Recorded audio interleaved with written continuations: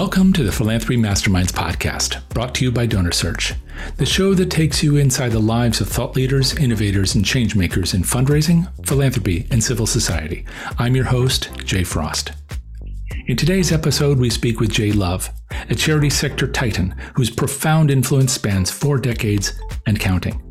He has developed and led a succession of major software firms serving the nonprofit fundraising world, beginning with Master Software in the 80s, eTapestry at the turn of the century, and Bloomerang starting in 2012.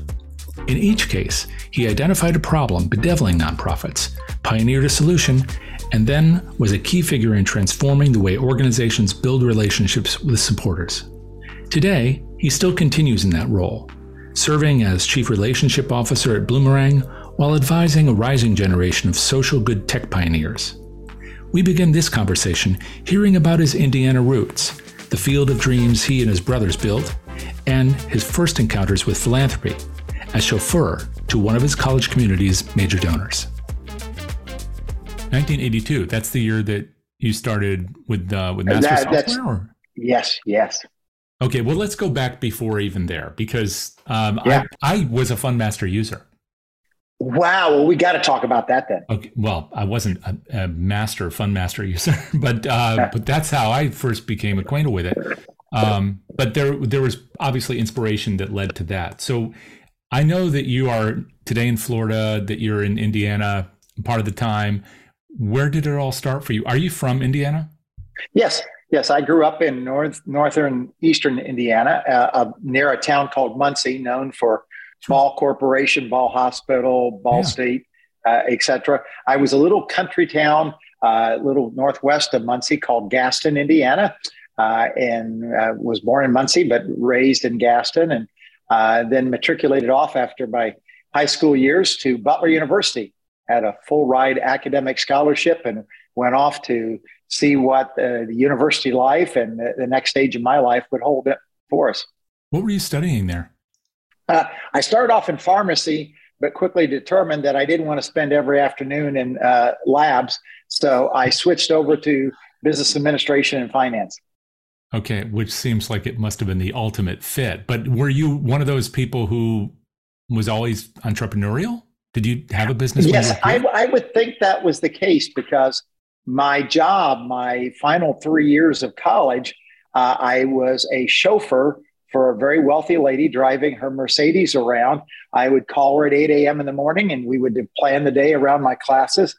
I would pick her up at one of the high-rise towers near Butler University and take her around. And that became my little business for 3 years right in college. How did you get that job? Well, a friend of mine at my housing unit had been doing it a little bit part-time, and I just formalized it a little bit by going to the next step.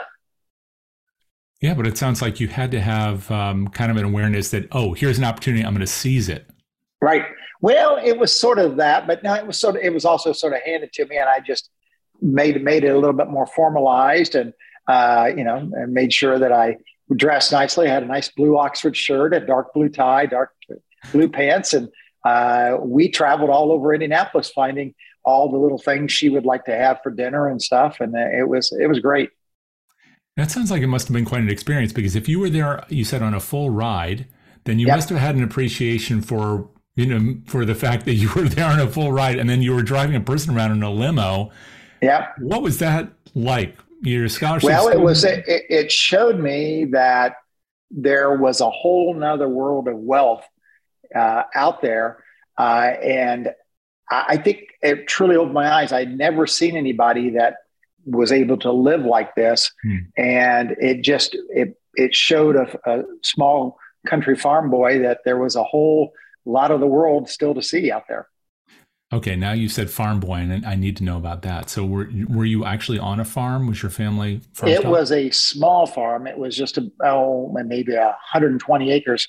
And we didn't actually farm it. My father had a construction and roofing company, but my uncle farmed the fields behind us. But I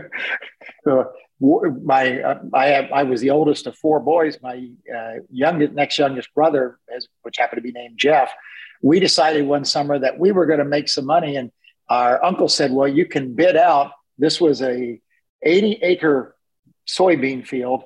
Then he said, what would you charge me to pull the weeds out of it? And my brother and I put our heads together and we said, you know what? We could both make $100 here. That would be unbelievable. So we bid this job at $100. And before it was said and done, my dad pitched in and my other brothers. We finally got it done, but that was the hardest $100 I've ever come across in my entire life. You said a little farm of 120 acres, and I know what that size of farm is like. It's the real thing. You're out there, whether you're picking weeds or picking apples.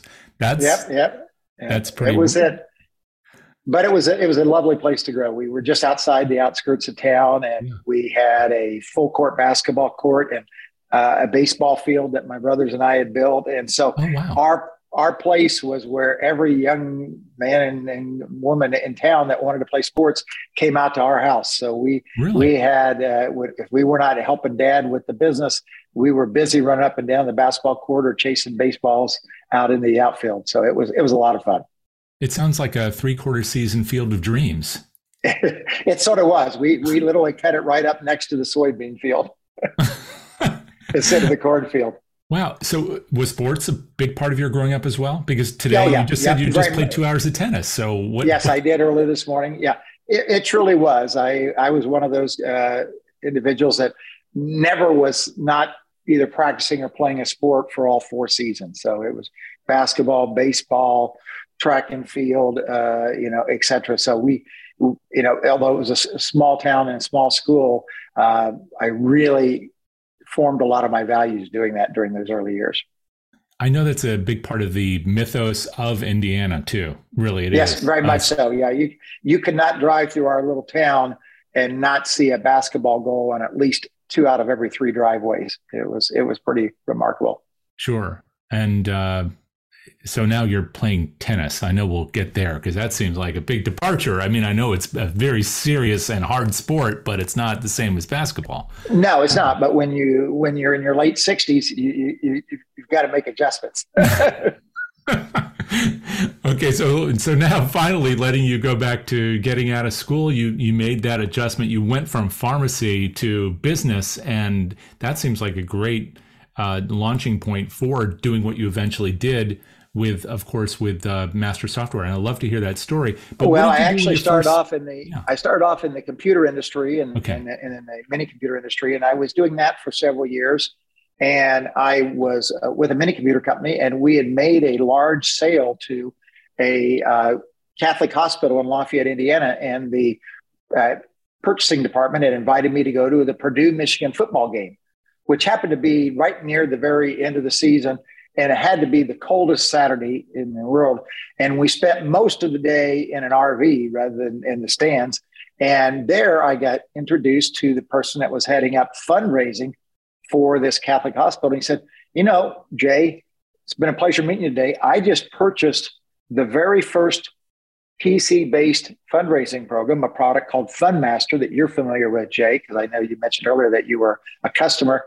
And he said, this guy's an engineer, nicest guy in the world, but he needs somebody like you to really help take the company nationwide. And over the course of the next 3 months, I wrote, this was before the days of email, I wrote 2 or 3 page letters trying to convince this gentleman who was the founder and CEO of the software company to bring me on board to head up sales for him. And finally, after about 3 months of effort, I was able to switch from the mini computer world to the software world and became the head of sales for a little company called Master Software. And that was in 1982. And the very first conference I went to, I always will remember it.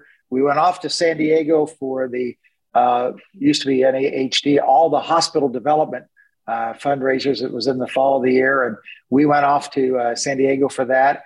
And I started meeting these wonderful people called professional fundraisers, which I thought, they became like family to me.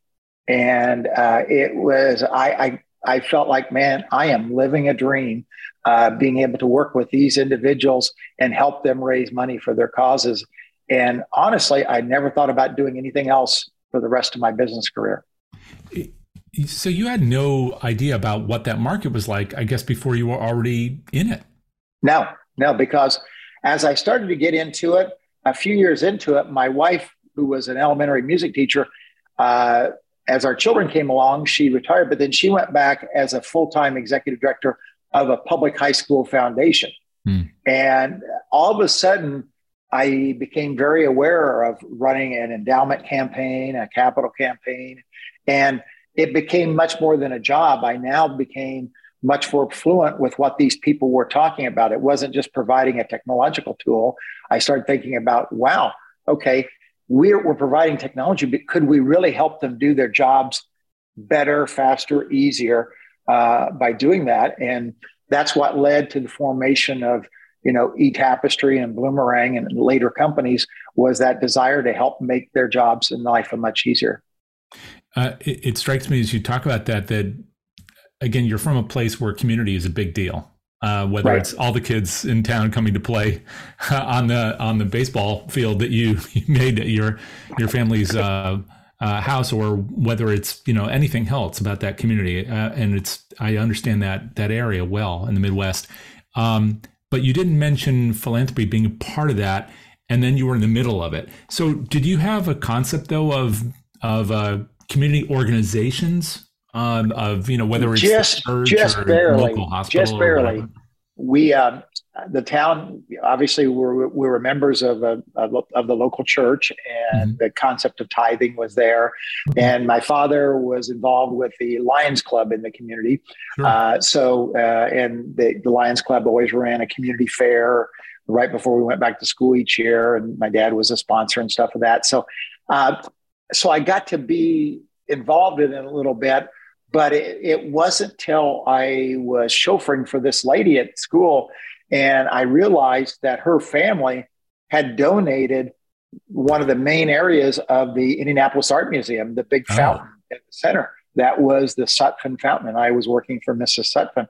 And so I realized then that people of wealth and means can give back to the community in a very meaningful manner to do that. And she enlightened me to all the different charities that she was helping throughout in central Indiana and throughout the Midwest and throughout the world, to be honest with you. and that's interesting too, because whether it's the Lions Club that you mentioned, or the church, that they often don't have that infrastructure. They may not have the staffing or the budget either, but they don't have the kind of thing that now, at this point in your career, you are selling. But I have a feeling you were doing more than selling at Fundmaster, bringing that to the market, getting to know these people, because each of those had staff, they had some kind Right. of budget, and they were deciding we're going to build the infrastructure to talk to people like her. Right. So you just kind of left us off there in San Diego. As you started to get to know this community, and you also saw what products and services could do to, we often say professionalize them. That's probably not the right word. What Right. what did you start to see was possible? Well, I think the first time I really said that it's far beyond just selling and having a career to earn income for myself and my family and et cetera, was the company was acquired by a company in Boston, Massachusetts by the name of Epsilon. You may remember Epsilon, Jay. Yes. And one of the first things we did, I was right into a strategic planning session, and we decided, let's create, based upon the reporting they were doing for these large databases, let's create a set of executive reports that really told the fundraiser what was going on. And one of the best reports that was in that I always remember was figuring out the cost per dollar raised and figuring out how much they were spending on each aspect of fundraising. How much did a dollar raised by direct mail versus a dollar raised by special events versus a dollar raised by major gifts?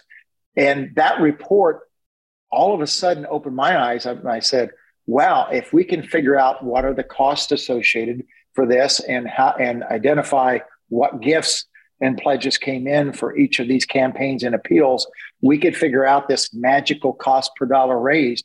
And all of a sudden, it enlightened me, and we figured out, wow, just how powerful major gifts were. But major gifts are reliant upon people coming up from special events and direct mail to become major gift prospects. But then all of a sudden it becomes a very, very worthwhile endeavor. And, the cost per dollar raised becomes very significant there for them. And that was among several different reports. We came out with a packet of about 8 to 10 reports that really revolutionized fundraisers, saying we could analyze this. Yeah. And I think it was the beginning start of when I was involved with starting eTapestry and with Bloomerang, of going another step beyond and saying, we can help you get a little bit percentage better every year, for instance, in improving retention of donors, and saying, if you can improve your retention of your donors 1 or 2% every year, what you're at 10 years later is a significant difference for the organization and funding of your mission. Something that strikes me as you're talking is there's a lack of collective memory about almost everything in society, but even things that happened fairly recently. This was the 80s. That's not ancient history. And you were building reports. Well, to a lot of people, it is ancient history, Jay. That's for sure. To some, not to others. Yeah, but yeah. You were building reports that now, I think, if people don't know what it costs to raise $1 by their different activities, they'd say, well, what are you doing? We right. have to know, right? Yeah, these executive reports of that day, back in the mid late 80s, have become the dashboards of today. Right. Everybody's really excited about various dashboards, and you can have a dashboard for the special event person, a dashboard for the direct mail person, a dashboard for the major gift officer, et cetera. Well, those were first, just executive reports that Mm-hmm. went far beyond just showing a listing of all the donors and their gifts.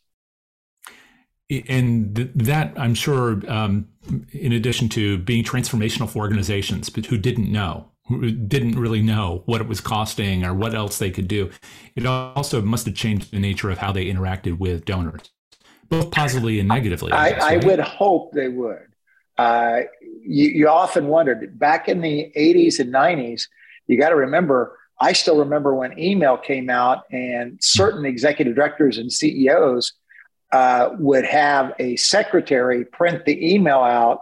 They would dictate their response and then have the secretary type the response to the email. And so I'm not sure that particular CEO or executive director was looking at any executive reports. Mm-hmm. It's still, to this day, I'm still amazed for many small and mid-sized nonprofits, Jay, and I'm going to hop on a soapbox here for just a second. I'm still amazed that when the donor database and all the record keeping associated with that is the lifeblood of funding their mission, that we still have in many organizations, the person that's in charge of running that database is the lowest paid person in the office. And their entire goal in their life is to get to another position in that office that pays a little bit more. So you have a constant turnover of the person responsible for the CRM or the database. Mm. And that just strikes me as totally crazy and absurd in some areas, because then all of a sudden they're not sure they can count on the record keeping to be accurate, or that the reporting to be accurate, if someone's not astute enough to be running it properly. And that was always, it was part of the magic we brought to the table with Fundmaster and with eTapestry and with Bloomerang. We knew that there was a lot of turnover in that particular role. So we blanketed all of those products with unbelievably strong customer support and day-to-day service. If you wanted to go online and chat with us or pick up the phone and call us, we would stay with you. Even if we were helping you run that same report for the 13th month in a row, we would patiently help you run that report and take the 15 minutes on the phone that it takes to do that, just so that organization could be a little bit more successful. Well, and for those who didn't live through that time, that was pretty important, because a lot of us went from manila folders and 3x5 cards into a system, into Fundmaster or others, but Fundmaster was pretty substantial in the marketplace. and then be able to start thinking about the donors. But that meant that somebody had to kind of govern that system, but they often weren't hired for that purpose. They just were kind of in this quasi-administrative role. But that really diminished the impact they were having, the relationship with the donor, and staff. And I think so many vendors in this marketplace still forget how important that customer service is. Every company I was fortunate enough to be the CEO of, I had this magic little trick that I did, that all you had to do was overstaff your customer support department by 1 or 2 people, and you would have phenomenal customer support. Whereas other vendors in the marketplace were thinking about outsourcing it to, another country, to some low-cost provider that didn't speak English very well, or didn't speak Spanish very well. And I always thought, wow, if you know that the easiest sale you make year after year and provides, anywhere from 20 to 30 to 40 to 50% of your sales is based upon referrals, why not blanket your customer base with extremely strong customer support? And that was something that original founder of Fundmaster, his name was Gene, taught me in those early days. He said, if you can provide the best customer support, you'll have the best referrals and the easiest sales going forward. And I never left that mantra. I always kept that strong and right there close to my heart. And I know that's also the core of retention, which has been something you've built across your career, across all these companies and across the sector. But even before we get there, you went from this sales role to leading the company, and then eventually the sale of the company. So how did that transition occur? And then how did you decide and your colleagues decide it's time to make this sale and move on?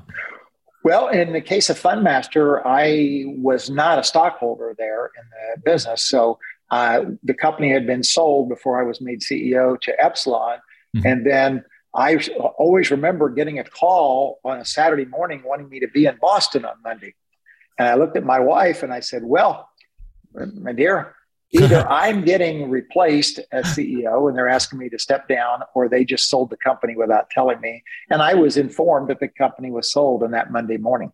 Wow. What did that feel like? Betrayal in some respects, surprise, all sorts of feelings for that. But that was my first endeavor and my first, chance to be part of corporate acquisitions or corporate, things of that nature. And it was very interesting that the company that had purchased us had made the decision that this is well before COVID, that if anybody in our company that wasn't willing to move to their part of it was all the way across the country in another city to be there, that everybody was going to lose their job. And I had 130 employees.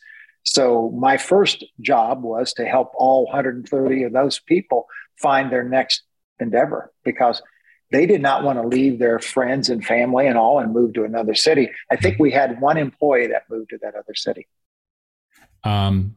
Once again, you're putting a spotlight on something which a lot of people will never experience, which is being with a company, then getting in a position of, influence, responsibility, and then needing to not just deal with what this kind of change means to you and your family, but to 120 other families.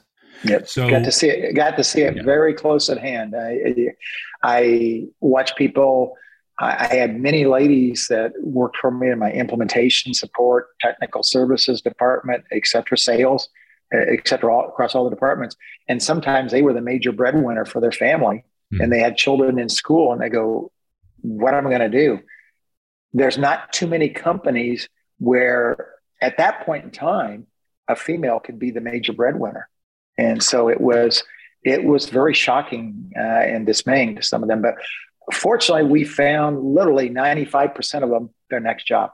So it took several months, but we were able to make that happen because, I knew a lot of other people in the tech community in Indianapolis. And so I could say, you know what? You can't go wrong with this individual.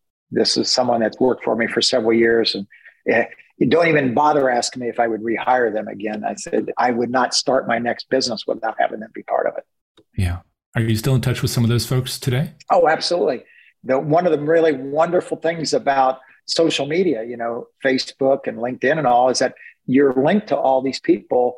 And so I still get to see what's going on in many of their lives. In fact, just before I went online here, I went on to social media and wished happy birthday to a couple people that were Fundmaster employees, ironically, Jay, that their birthday was either today or yesterday. So that was a big transition for you. They said, okay, company's been sold. So what about you? Now that I know you had to work for several months to take care of all these friends and colleagues, but what about you and your family? What happened next? Well, it was an interesting story. I met with the CEO of the new company, and I came with a whole business plan saying that, you know what? AOL is starting up email and doing a lot of things. And I said, I think this internet might stick around, and we might want to think about making a product that runs over the internet, because literally, Jay, the first 7 to 8 minutes of every customer support call was figuring out, okay, what type of hardware are you running the software on? How much memory do you have? What printer are you using? Are the printers connected properly? Have you upgraded to the right operating system? At one point in time in Fundmaster's life, we were supporting 26 different versions of the software because of the different operating systems and things that they were running on. Sure. To do that. And I said, if you ran it over the internet, everybody would be running on one version, and you could eliminate the first 8 minutes of every support call. That proposal was turned down. So I negotiated a non-compete that allowed me for 2 years to work for another company at the higher end of the market. I ended up working for a company called that had a product called Team Approach during that time, heading up sales for them.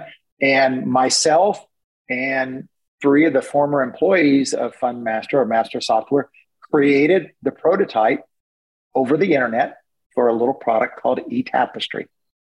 And 2 days after my non-compete expired in September of 1999, we went live with a product called eTapestry and really never looked back. We said this was going to be the first internet one. And I think we beat to the market by a month or two Salesforce bringing out their product. So when Mark Benioff listens to this, he should remember that. That's yes. That's a very important fact. Well, and I had extreme motivation. I mean, corporate IT departments knew how to run operating systems and stuff.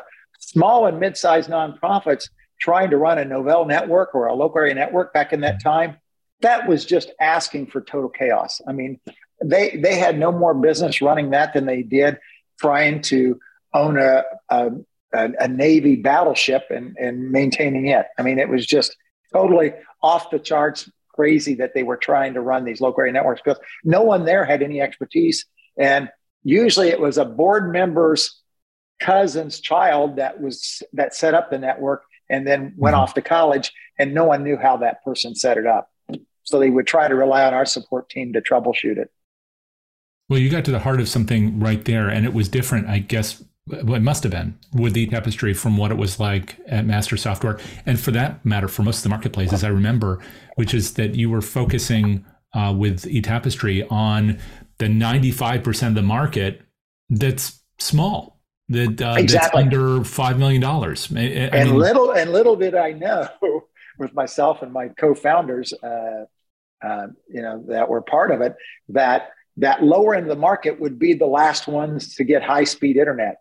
They were still running on dial-up modems. Remember where you took the phone and you put it into the coupler and it made all the weird noises, and it would operate at 12 or 14 or 1600 baud to do that, which meant that the screens refreshed very slowly if you did not optimize them for that. So our first customers that used eTapestry, when they would go from screen to screen, it would literally take 3 or 4 or 5 seconds to go to screen to do that.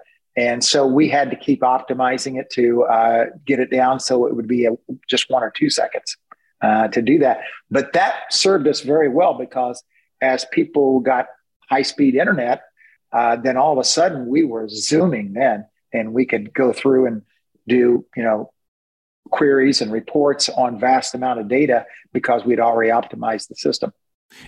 But this was about the little guy, and that must have been a decision. Was it a business decision? Was it a personal decision? Yes, very much so. Very much so. Because first of all, when you bring a new product out on the market, it doesn't have all the functionality of the incumbents. Right.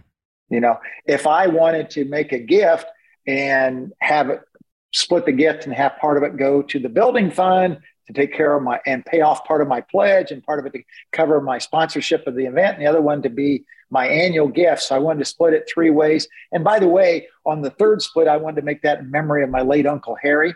To do that, those types of transactions, you're not going to do when a product first comes out the door. So there was no way I was going to try to go take care of Notre Dame University or Methodist Hospital or, the Nature Conservancy.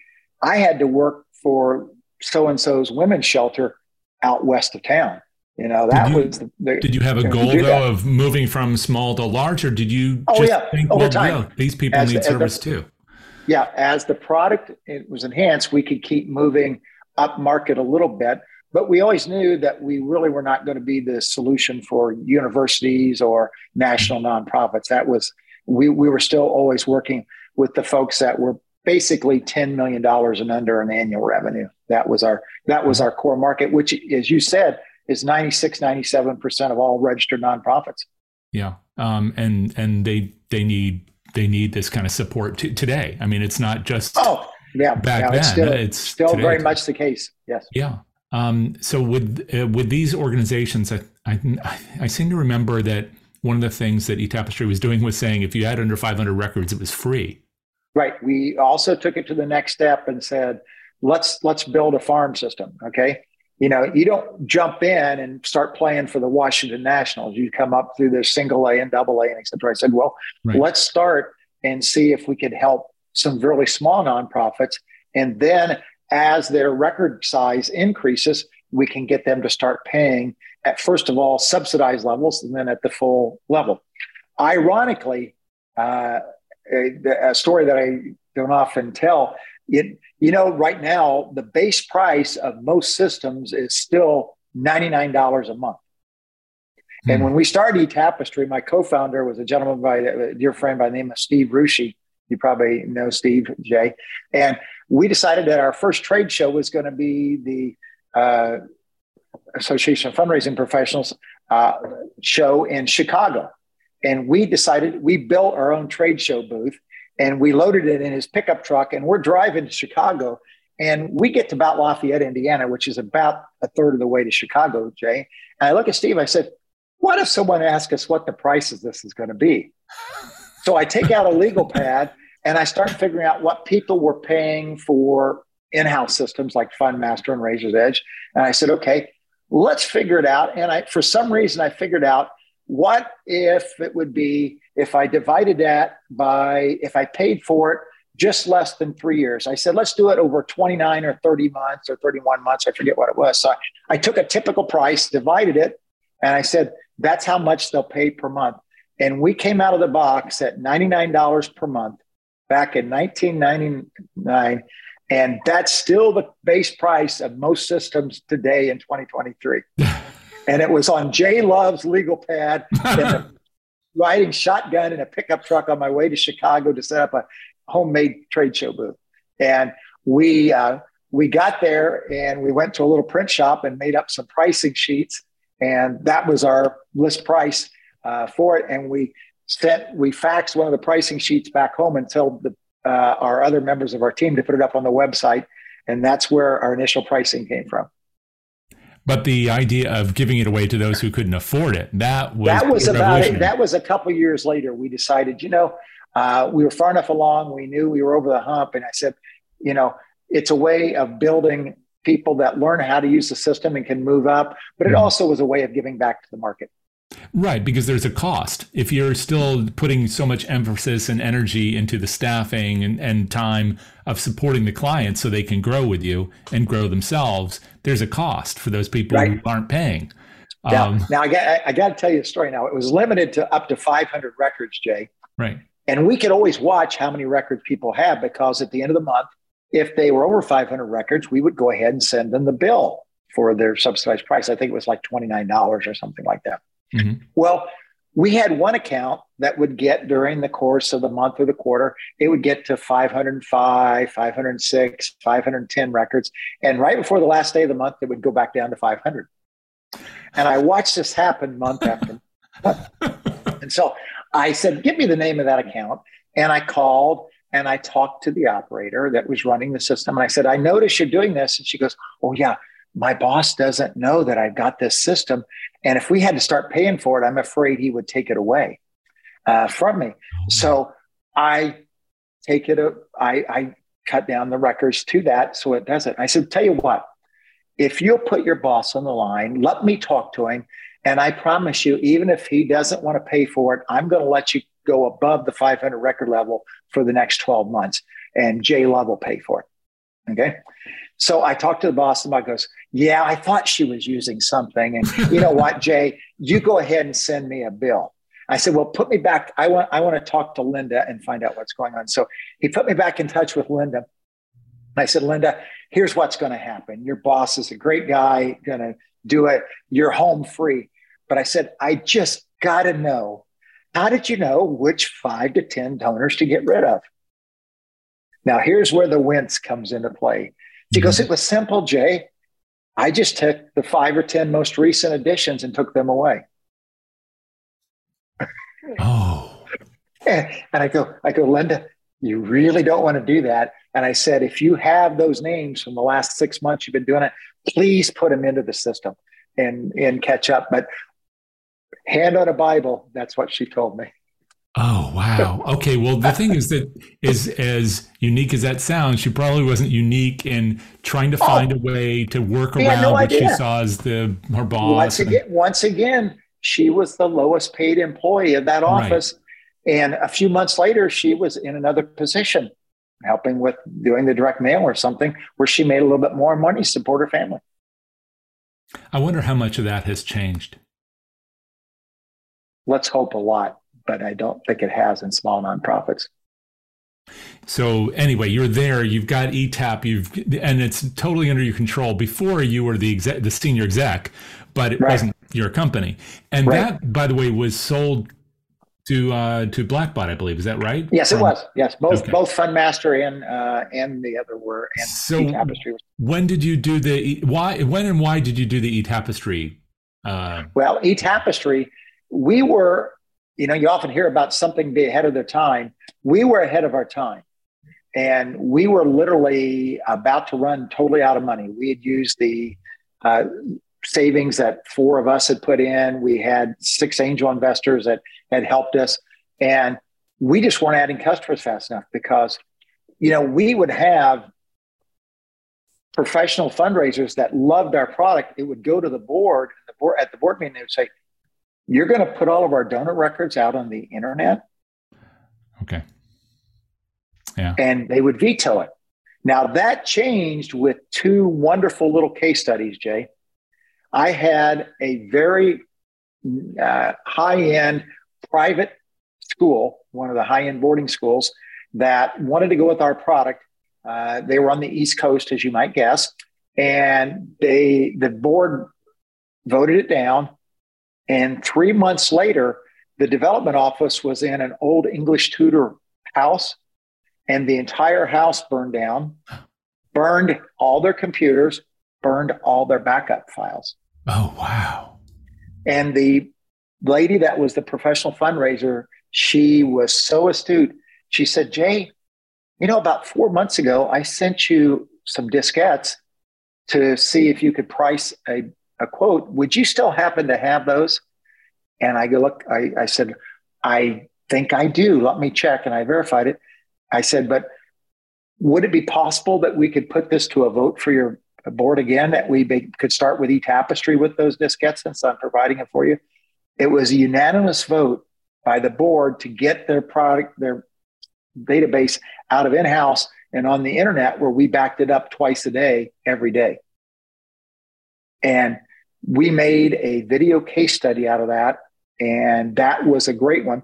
We had another one. This took place in Colorado Springs. And in Colorado Springs, there's many Christian-based organizations, as you know. Mm-hmm. And one of these Christian-based organizations had their software on a local area network. And they too wanted to go with eTapestry. They liked it. They had sent me some data. And a few months later, they were having a birthday party for one of the employees, and they were in a strip center, and they had all walked down to a restaurant. Well, the last person out left the door unlocked. Oh. While they were at lunch, guess what was stolen from the office? The file server. And when they tried to load the backup didn't work. They had never checked the backup. They had never tried loading the backup to do that.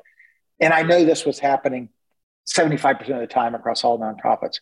Whereas with eTapestry and all the online services now, we back up their data multiple times a day and check it. So this person called me in a panic too. And I said, yes, I can help you. Can we take it to the board? Once again, the board had a change of heart, voted unanimously, moved forward to it. But these two occurrences occurred too late, Jay, for us to do it. So we were about to go out of business, and I had a mentor at Indiana University that his roommate in college happened to be a venture capitalist in Boston. And Terry introduced me to this firm, and they were kind enough to make an investment in eTapestry. In fact, they made a multiple $1 million investment. So we never had to look back. And it allowed us to hang on until people got higher speed internets and until it became more accepted to do that. But it literally took 5 years, Jay, before boards started saying it was safe to put the data out on the internet. I mean, it was scary potatoes to people. And I still remember the board meeting. We had a board meeting in Indianapolis, and the gentleman from the venture capital firm came in and said, "You know what, Jay, I just hired you an investment banker." And I go, "An investment banker? Why would Jay love an investment banker?" "Oh, no, it's not for Jay. It's for eTapestry. We're about at the end of the life of our fund, and we need to see if we can sell your business so we can return the return to our limited stockholders." And ironically, the limited stockholders, many of them were endowment funds for universities and endowment funds for national nonprofits. They had invested a portion of their money into the venture capital firm to get a higher rate of return than they could the stock market. Mm-hmm. And so we went through the whole process with the investment banker, and lo and behold, the highest bidder was Blackbaud, the purchase. So we became part of Blackbaud, but we were fortunate, after going through what I did before, that we set up some guardrails so that all the employees were kept, the location was kept in Indianapolis, and et cetera, et cetera. So it was a much, much better transition. And it actually worked out very, very nicely for a lot of the employees there for that, to be able to do that. Just as you're talking about this, it strikes me that, again, people who are newer to the market, newer to fundraising, newer to philanthropy, they have potentially grown up using the cloud, maybe even at school. Oh, they have no idea. At the very last release I shipped out of Fundmaster, it was a box that had 22 diskettes in it. You had to load one after another in the exact perfect order with the exact perfect steps, 22 diskettes, make sure you had enough memory and the right operating system for you to go to the next version. Right. Do you think there was a solid reason why people didn't upgrade and why we were supporting, 20-some versions of the software, and the first 10 minutes of every support call was figuring out what version they were on and whether they had enough memory to run it and all? It was nightmarish, and the cloud changed all that. People don't know how easy supporting customers over the cloud is, because you can actually go online and look and see what their screen looks like. Right.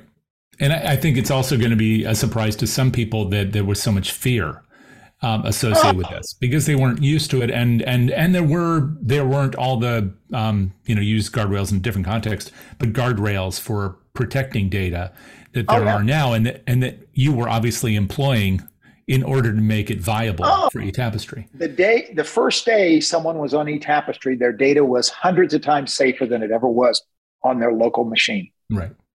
I mean, most of these people didn't even turn their machines off at night. the cleaning people that came in the office could look at anything that was on the machines or back it up or take it or delete it. There were very few strong protocols and procedures in place for maintaining the data, protecting it, backing it up, and then restoring trying to back up to see if it even worked. I bet 1 out of 100 customers of ours ever restored their data to see if their backup was ever solid. And then even in that acquisition, I don't know how much Blackbaud was positioning itself as what we now know as a SaaS company. That much of that came through this kind of acquisition process, didn't it? I mean, it was bringing in eTap. It did. They eventually, were able to put the Razor's Edge out on the cloud, but right. For quite a while, eTapestry was the only cloud-based product that they had. Right. So this closed when? Was that, I'm trying to remember, 2007, 2008? 2007. And so then you were there and all the people were protected and all of that was great, but you eventually obviously were hankering to do something new again. Well, so at this point, was this entrepreneurial addiction or what was going on? What happened? Well, I stayed on board with Blackbaud for 2 years. Yeah. Actually helped them get their first cloud product out the door, the product that they had for museums and arts and cultural organizations with that. And then I took a couple of short-term assignments, being an interim CEO to help with some companies. And then I was going to retire. And the good old folks at AFP decided to have a technology conference. And they were going to hold the first and only one they had in Orlando. And they wanted me to come down there and be sort of a master of ceremonies, helping to introduce some of the speakers. Yeah. And one of the speakers that I was introducing was none other than Dr. Adrian Sargent. And his topic, as you might imagine, Jay, at the conference was the unbelievable differences that donor retention can make. And I watched him do a 90-minute presentation where literally 300 or 400 people were on the edge of their seat, leaning forward, taking in everything. And after a speaker gets done at an AFP conference, there's a long line of people wanting to talk to him. I made sure I was the very last person in line. And I got up to Adrian. I said, Adrian, you don't know me from anybody. But I said, it's about 10:30 this morning. I said, you're either going to have lunch with me today or dinner with me tonight because I've got a business proposition for you. I said, I just listened to your speech. And I said, I've been involved in this market for 30 some years. And I said, I've just learned what the magic silver bullet that the Lone Ranger was always talking about. And that silver bullet is donor retention. And I had no idea that the average nonprofit had less than 50% donor retention, but the average commercial business has 95% customer retention. Right. I said, myself and you, we're going to create a product that's going to close that gap. And I said, I think we can change the entire landscape of professional fundraising if we make people very aware of donor retention. To do that, so we actually went to lunch, and I said to Adrian, I said, what would you think if I got a team together and we developed a product and we said that when it turned it on, the very first thing that popped up, it told every person using the system exactly what their retention was for the last 65 days and how much it's changed in the last week, last month, and last year. And then, more importantly, offered up several suggestions of how to improve it. And that's where Bloomerang was born. And we spent the next year and a half building, creating, massaging, trying to come up with a name for it. We, of course, first of all, wanted to call it Boomerang because when you throw a boomerang, right, what does it do? It comes back. Comes back to you. But and then we thought, well, no, we'll call it Bloom because we're going to help you bloom donor after donor after donor. Well, Bloom.com and Boomerang.com and Bloomerang.net, all those were taken. Well, you can't start a cloud-based company without having the right URLs. But when you mash the two together and called it Bloomerang, I was able to get all of the URLs but.com. So we started off with, all of the others and procured those, and then spent the next 3 years trying to buy out the little nursery in what it was in Waukesha, Wisconsin, I think, the little nursery that Bloomerang is a purple lilac flower. And I remember calling the guy on the phone, Jay, and he goes, yeah, I go, you've got the website bloomerang.com. What are you doing with it? He goes, I'm going to sell more purple lilacs all over the world than anybody. And he goes, and if you want this website, that'll cost you $1 million. And I go, nah. So each year I would check with him. So it went from $1 million to 150,000 to 40,000 to 12,000. We ended up buying the website from him 3 years later for $6,000. And all of a sudden we went from, bloomerang.co to bloomerang.com. And we never really looked back after that. So that was the fun of doing that. And those are the built-in little entrepreneurial stories that, hey, if we could open up a bottle of wine, Jay, I could tell you 50 more. I mean, they just start coming. One leads to another, and it's so much fun to share them. Well, okay, so you've been doing the Bloomerang story for a while now. This is when did you actually officially launch? Was that 2009, I think. No, excuse me. No, it wasn't until 2012. 2012. Okay. And now there are lots of Bloomerang customers out there. I mean, I don't know if you tens of thousands. I don't know what the exact number is, but I think it's approaching 30,000. Right. And I know from a business perspective that the important part of that story is, of course, that you're serving all those customers. The customers are doing well.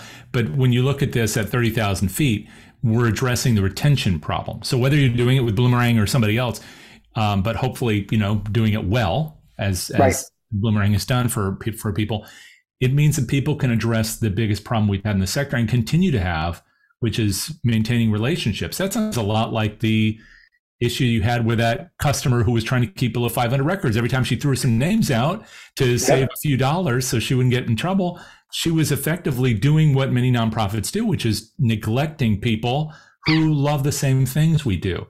Isn't that the truth? What goes around comes around, doesn't it, Jay? It really goes back. And so much of this business, and that's why I so enjoyed counting on hundreds of really close personal friends that are professional fundraisers, is they know the value of building and maintaining relationships. And we're now getting to the point where there are technology tools that truly assist them. They are not just places to keep track of how much someone has given and offering them a receipt or peeling off a direct mail letter or a solicitation email. They now facilitate the building of that relationship and the maintaining of all the touch points and knowing when it's the right time to ask them to increase the level of their giving. And that's made such a difference in funding missions. One of the most meaningful things in my life is watching customers that have grown from being a $500,000 nonprofit that they're now a $5 or $10 million nonprofit, and they've expanded their mission 20-fold. It's just such a neat experience to watch them grow and serve the needs of our community in so many different ways. So now it's 11 years out, and you've again gone through a transformation with the company, I believe. What is your role? I just recently today? Retired. I still serve on the board of Bloomerang, but now I'm sort of retired. And one of the things that I take the most pleasure in and a lot of pride is helping a lot of tech startup companies go. And you're not going to believe this, Jay, but the larger percentage of the tech startups that I invest in and serve on the boards of and assist and help with are serving the nonprofit sector. So whether it's helping someone with finding grants or helping people, with all sorts of other items, there's a whole plethora of those. I'm actively involved in several of those, doing that. And it's really fun because in those young entrepreneurs that are in their 20s and 30s, I see Jay Love and Steve Rushi, or Jay Love and my other co-founders back there doing that. They are there, And for many of them, I actually do monthly mentoring calls where we pick a time of an evening, like at 8 o'clock. And after they've got their children to bed, they call me once a month or once a quarter and just ask me questions of what I would do on certain situations. And we just have fun talking about it over Zoom. Yeah. Yeah. I can imagine that's still pretty, you're juiced about doing that. It's clear.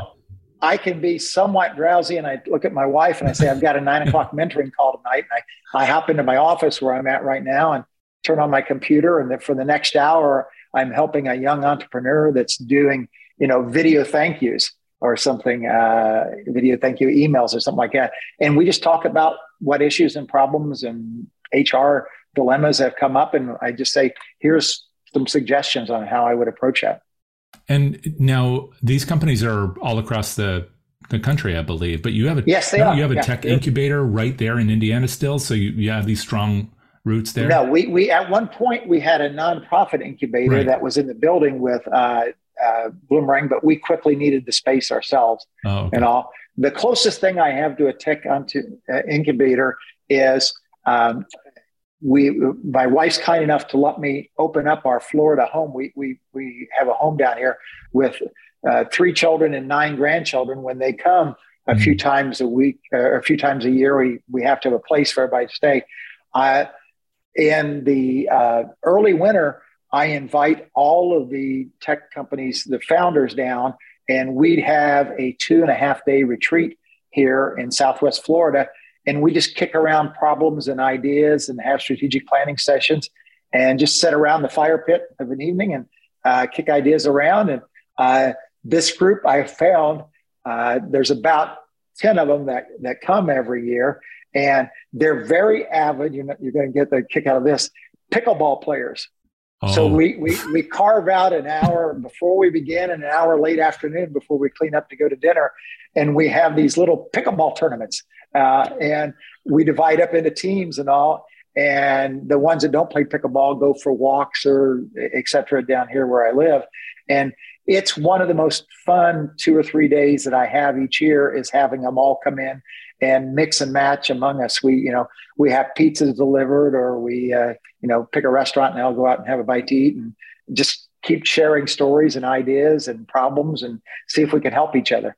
You must be putting them all to shame though on the court. I mean, if your game is tennis and you're doing that for 2 hours, then you play these guys with, pickleball. Do they leave in shame, or are they? Even though some of them are in their mid-20s, I can hold my own with them. Right? Let's put it that way. So you described this. Fortunately, we haven't had any sprained ankles or torn ligaments. It's all been in fun and all. But I may surprise them this year and have a couple trophies, and we may have a 3-day long tournament and award a trophy to the winning team. So